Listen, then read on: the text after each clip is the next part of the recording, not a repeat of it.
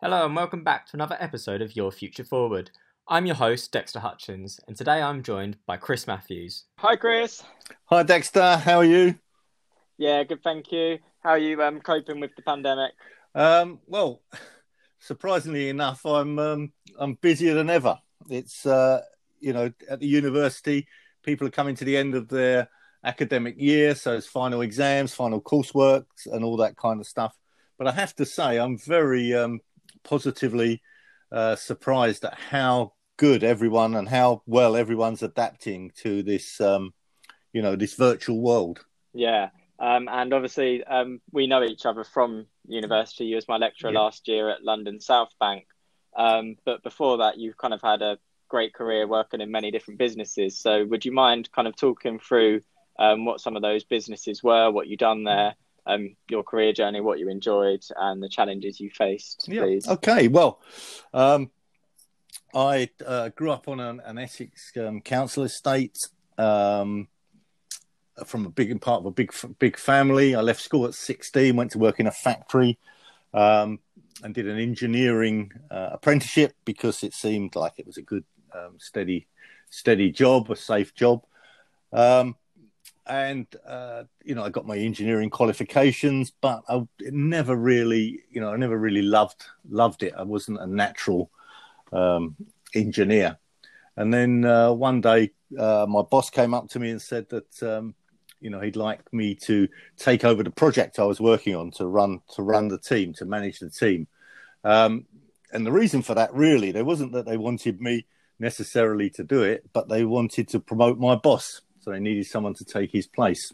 I was a little bit unsure about that, but part of my negotiations with them was that they would send me to college through a day release scheme to learn how to become a manager. It wasn't till a bit later that I discovered really that it wasn't about being educated. It was about your personality and your personal attributes and how you dealt with people and your people skills that made you either a good manager, an effective manager, or not.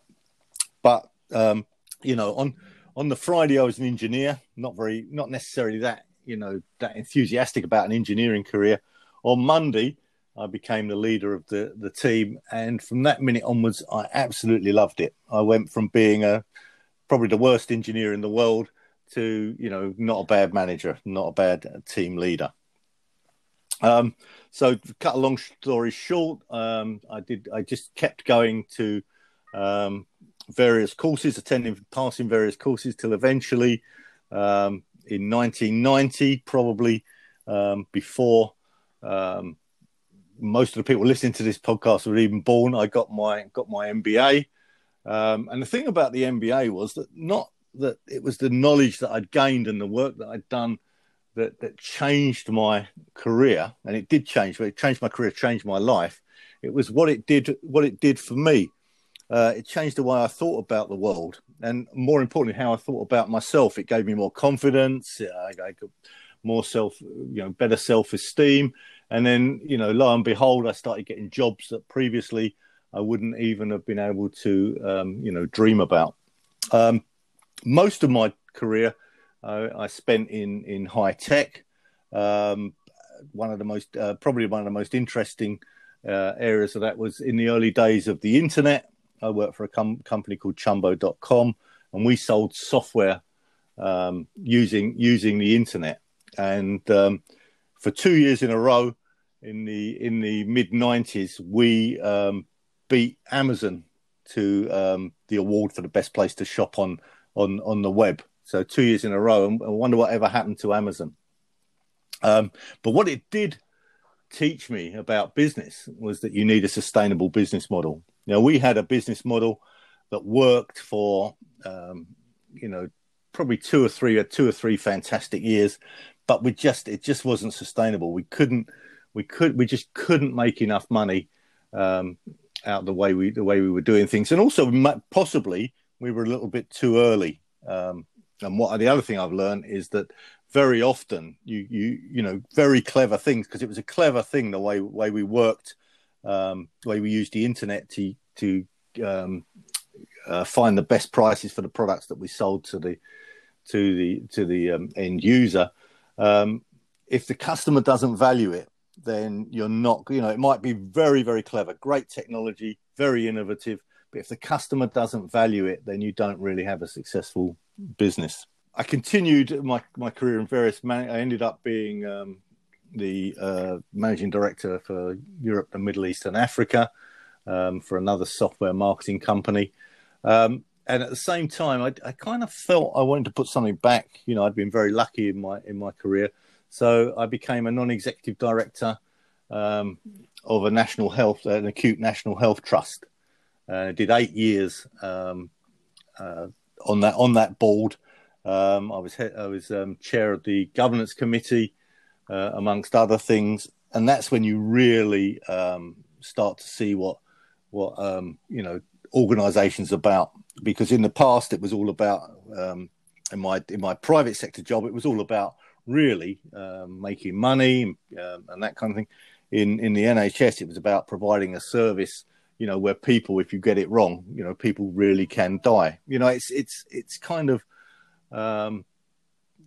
coming home today in this strange situation we find ourselves in at the minute, just how, valuable the NHS is, and how difficult it is to run a business of that size. It's the biggest employer in the UK, and it is so complex.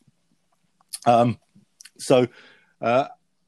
then my career took another turn when we got to the crash in 2008, the recession. My last job in my previous company was to close down the Japanese office, and then on the 1st of January 2008, I found myself without a job.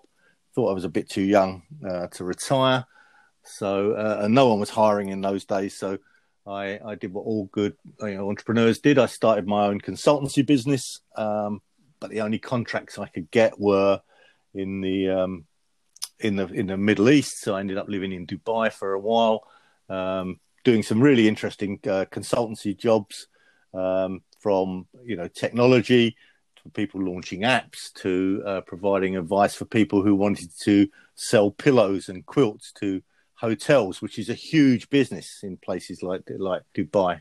And then I came back from Dubai I was actually on the board of my local FE college as a business governor, and we struck a deal with Anglia Ruskin University, and they built a campus on our site. So we're trying to amalgamate the best of FE teaching techniques with the best of higher education.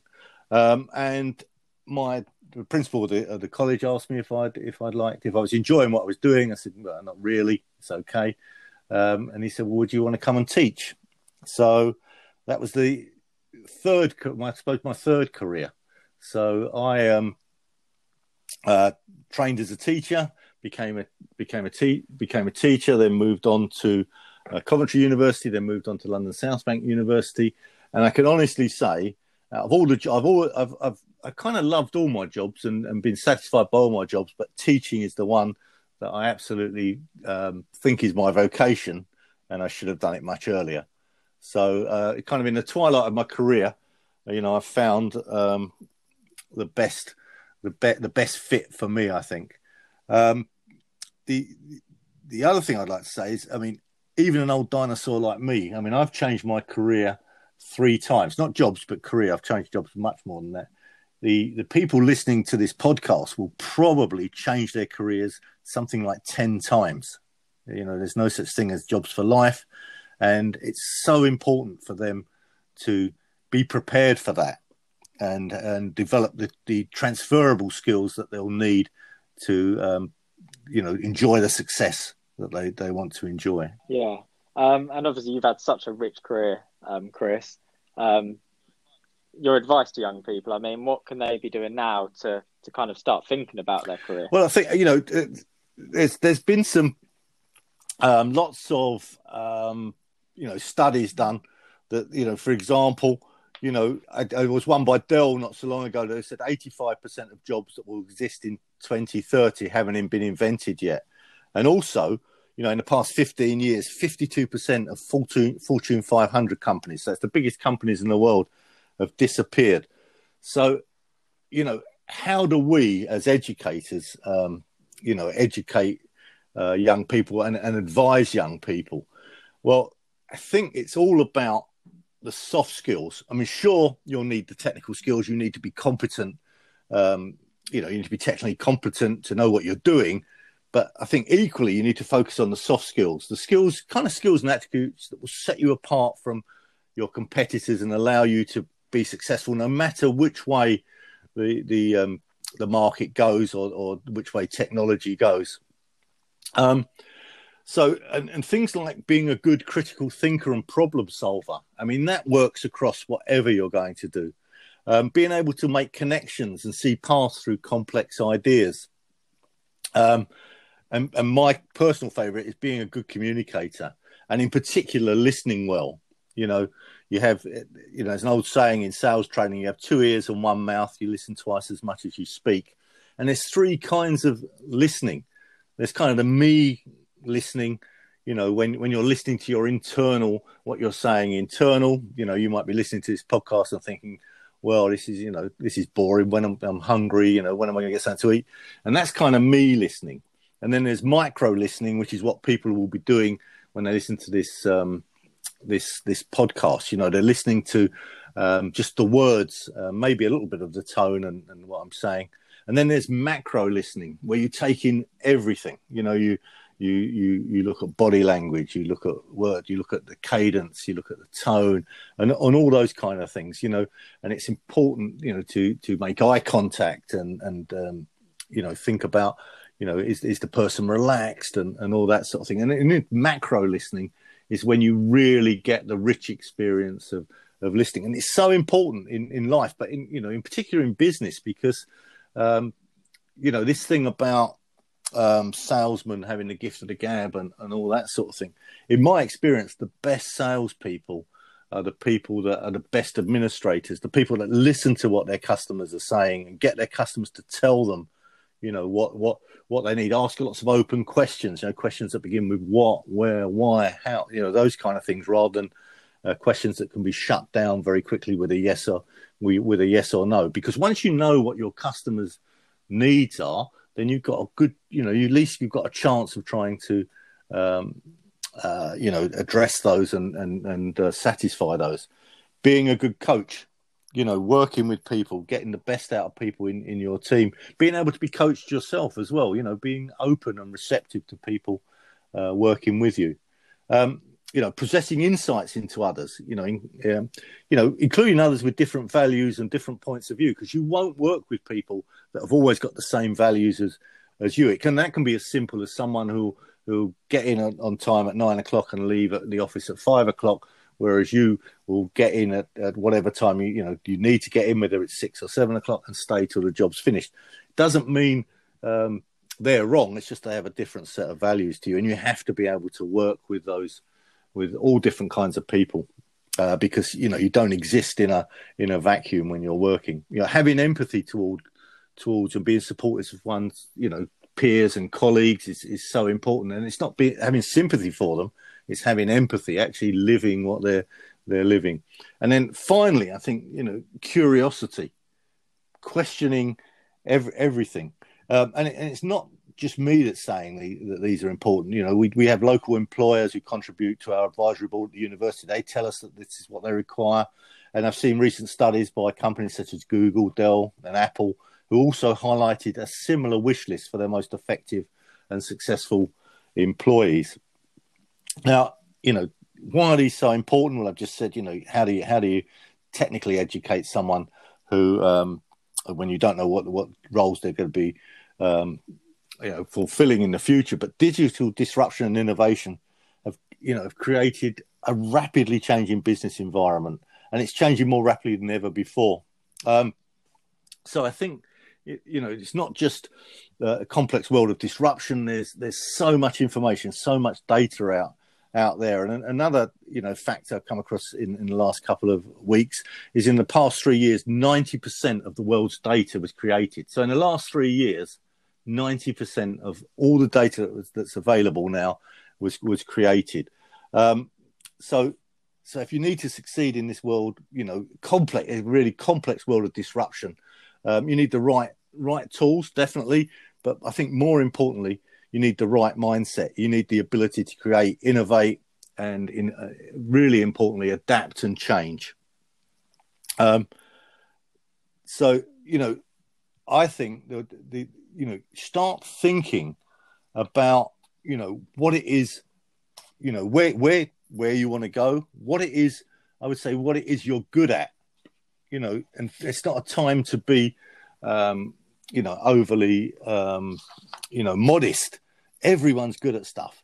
What are you good at? And optimize that. Develop that to the highest, the highest level you can. Think about the areas you need to develop.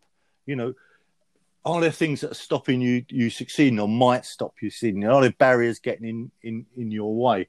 And if they seem insurmountable, we do a thing in our personal development coaching here, and we talk about changing the lens. So you view an issue or a problem from another perspective. For example, if you think, I need to get fitter, but I don't have time to exercise because I'm traveling to school in the morning, and I'm coming home in the evening, or traveling to work, or coming home or in the evening, I don't have time. Then, maybe change the lens a little bit and think about, well, I'm going to get off the bus stop or the tube stop, a stop early or 2 stops early, and I'm going to walk into work. So you'll find a way of getting your exercise in without having to go to the gym or something like that. And I would also say, study what you enjoy. Every successful person I know works hard and, tries to work smart as well. And it's much easier to work hard if you're enjoying what you're doing. Once again, in the best sense of the word, it's time. It's time when you're thinking about your career, you're thinking about your education. It's time to be a little bit, a little bit selfish, and as I say, in the nicest sense of the word, and choose what you're interested in, what you love, and you've got much more chance of being successful, I think. Yeah, Chris, and you spoke about other people's values, and kind of this person might go in 9 till 5, whereas you're going in early and so on. And I think that's also important to know what your values are as a person as well. So you make the choice to go in and finish your work and so on. But I mean, if you have a family and so on, you might choose to focus your values on your family. Absolutely. That's where the empathy thing comes in, understanding what other people's priorities are. And one thing I don't want to come across as is that I'm advocating, having a bad work-life balance, which so many people have these days. I kind of encourage everyone, who used to encourage everyone that worked for me to try and have, realize what's important in life and what's important to them. For example, when my children were growing up, I was traveling all over the world, but I still never missed a Christmas concert or a sports day or anything like that. And I used to say to the people that work for me, you're not a hero to me if you're missing that stuff, because you only get, one chance at that. So I think it's really important to have a good work-life balance. And what science tells you about that, and something we know, but we're really bad, is the better your work-life balance, the more productive you're going to be.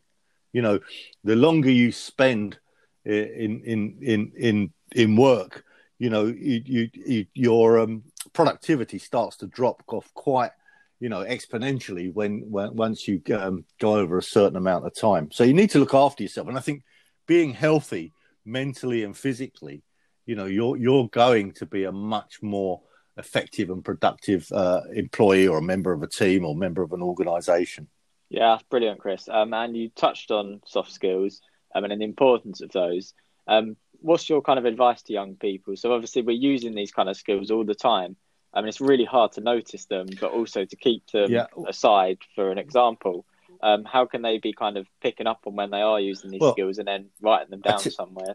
I tell you what I do, employers. And I've advised this. And someone actually said to me the other day, who's applying for a job, we were talking, 3 of us were talking, and someone said I'd given them a good piece of advice, which I'd forgotten.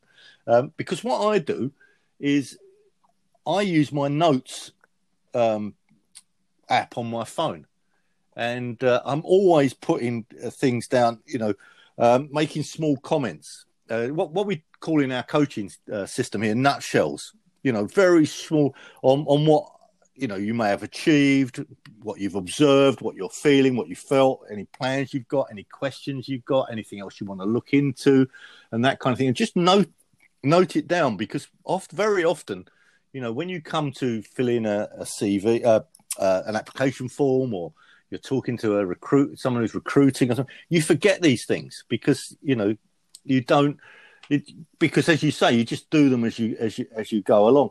But also you can, if you've observed something, you might have seen someone and you think, oh, I really like the way they did that. I'm going to make a note of that and remember that next time, something happens or this situation happens. So I'm all for noting stuff down. I mean, probably I do it more now because I'm old and my memory is not as good as it used to be. But I would recommend anyone, young people today have got so much going on, a simple thing like, and you've always got your phone with you as well, which is great. So you can always make a note. I mean, you can take a photograph. You see something, but I think it's very important to look at some of your, don't just think about the things that are easily observed. Think about your gut feeling. What you feel, because that's part of your brain, your limbic brain, and it's a part that has a capacity for feeling, but doesn't have a capacity for language.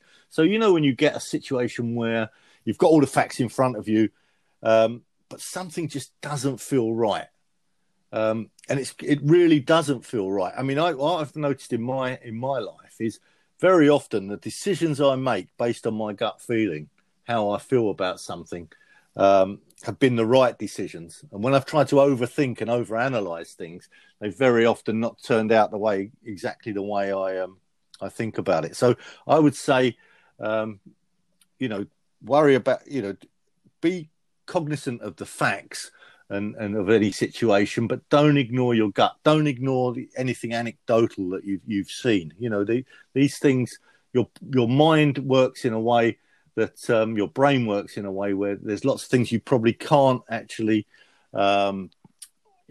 crystallize, but it is telling you something. Yeah. And on the topic of kind of skills and so on, we've not actually touched on it much in this series of Your Future Forward.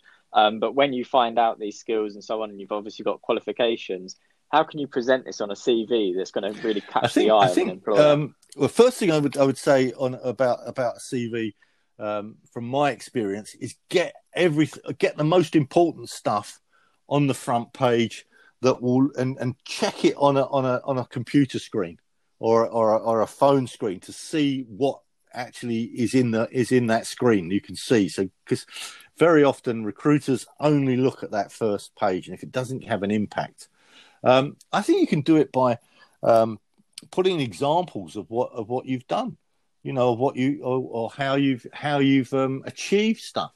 I think it's the extra bits that make you stand out. What I've found is you're going for a job. Say you're going for a job as a computer programmer.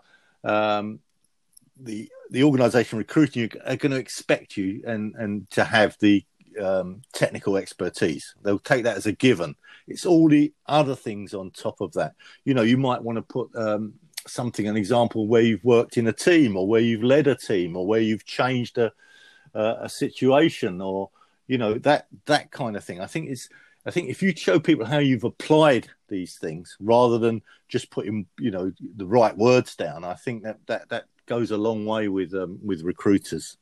Yeah, that's great advice, Chris. And obviously for these young people that are sitting there thinking about what they are going to do in life, obviously you're a prime example. You've changed careers multiple times, and it's likely that they will too. But when they're sitting there thinking about what to do, would you kind of advise to just do what they love, or is there a strategic way they can go about working out what they want to do? Maybe the way to do it is look at what success looks like for you. what do you think of as success? And it's different for different people. And then think about how you're going to achieve that. So what skills will you need? I mean, sometimes you will need some technical skills, and you'll need some soft skills, particularly communication. In my experience working in management consultancy, nearly every organization I went into to address a problem, the root cause of that problem was communication of some sort: miscommunication, poor communication, inadequate communication, inappropriate communication. So, it's kind of the building block of human life, really, human interactions. So think about the skills you'd need. Then what other attributes, empathy, kindness, your work ethic, that kind of thing. And then what you'll need to develop, and that's kind of up to you. But what I would say is definitely go with something you enjoy. I mean, it's sometimes very easy to go into a career because you think it's going to be stable, it's going to be kind of in a way safe, and it may be reasonably well paid and that kind of thing. But, you're going to be working for 40 years, something like that, or at least. You don't want to, go to something you don't enjoy for that period of time. And while I'm on this, what I would say as well is whatever you end up doing, enjoy the journey. Don't just focus on the destination, because very often when you get there, you're often disappointed or disillusioned. And just one other thought that's come to me is that one of the things that's changing our society at the moment are things like artificial intelligence. And in the past, we've always thought about these kind of automations as replacing manual work, for example.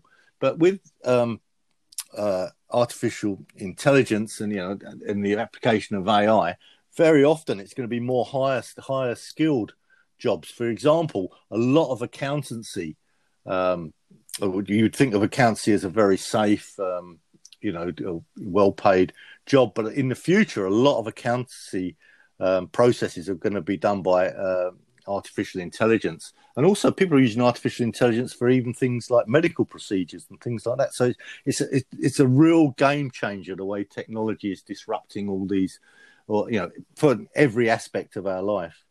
Yeah, and throughout this kind of podcast, you've referred to coaching, and you've asked some kind of questions to do with coaching and so on. Normally, this involves kind of a group of people or one person talking with a coach. But in this kind of bizarre situation that we're in, is there any way that young people can kind of coach definitely. themselves, it's one of the things we talk about. I mean, we do coach people in groups, but we also get them to think about how they could coach themselves. So that sounds kind of a bit bizarre, but one of the things we think about is we believe here, and I've been coaching now for 30 odd years, that you are the expert on yourself. You might not realize it so much. You might need some tools and techniques for getting things, out of yourself. But you are definitely the expert on yourself. And I always like to start on the positive. So I always like people to think about what are they good at, and try and think of how you optimize that. And I've had people say to me, every class I do on coaching, every coach, I'm not good at anything. There'll be a few people. Well, that's just not true. I don't believe that of any. And then, how do you need to develop and go back to this thing about what's stopping you succeed? What barriers are there? Very often you have good intentions, but nothing in that, it just doesn't start. You don't get started. So what is it that's getting in your way? And also another thing, if you're feeling a bit, kind of, especially in this kind of environment, sometimes you think we all have down days and things like that. You're feeling a bit, in a bout of sorts or something like that. Think about what you're grateful for. Do this thing about a gratitude. Think about, what is it that you can be grateful for? And you kind of find that you're uplifted just by, once you start realizing, the good things that are going on in your life, the good things that are happening, then you can then you can start again. And I would really go back to this thing about changing the lens. Try and look at alternative ways to think about things. Because one thing I think I can say in that from my experience, my observations during my life, is that as long as you're healthy, every other problem every other issue is solvable. It's one way or the other. It might be really difficult and it might be tough, but there's always a solution. Yeah, that's brilliant, Chris, and I think that's kind of a lovely point to finish on. Thank you so much for your time and advice today. I think it's going to be really helpful for young people up and down the country. Okay, so thank you, Dexter. I hope to speak to you again soon. It's been a real pleasure. Thank you. Bye. Bye, Chris.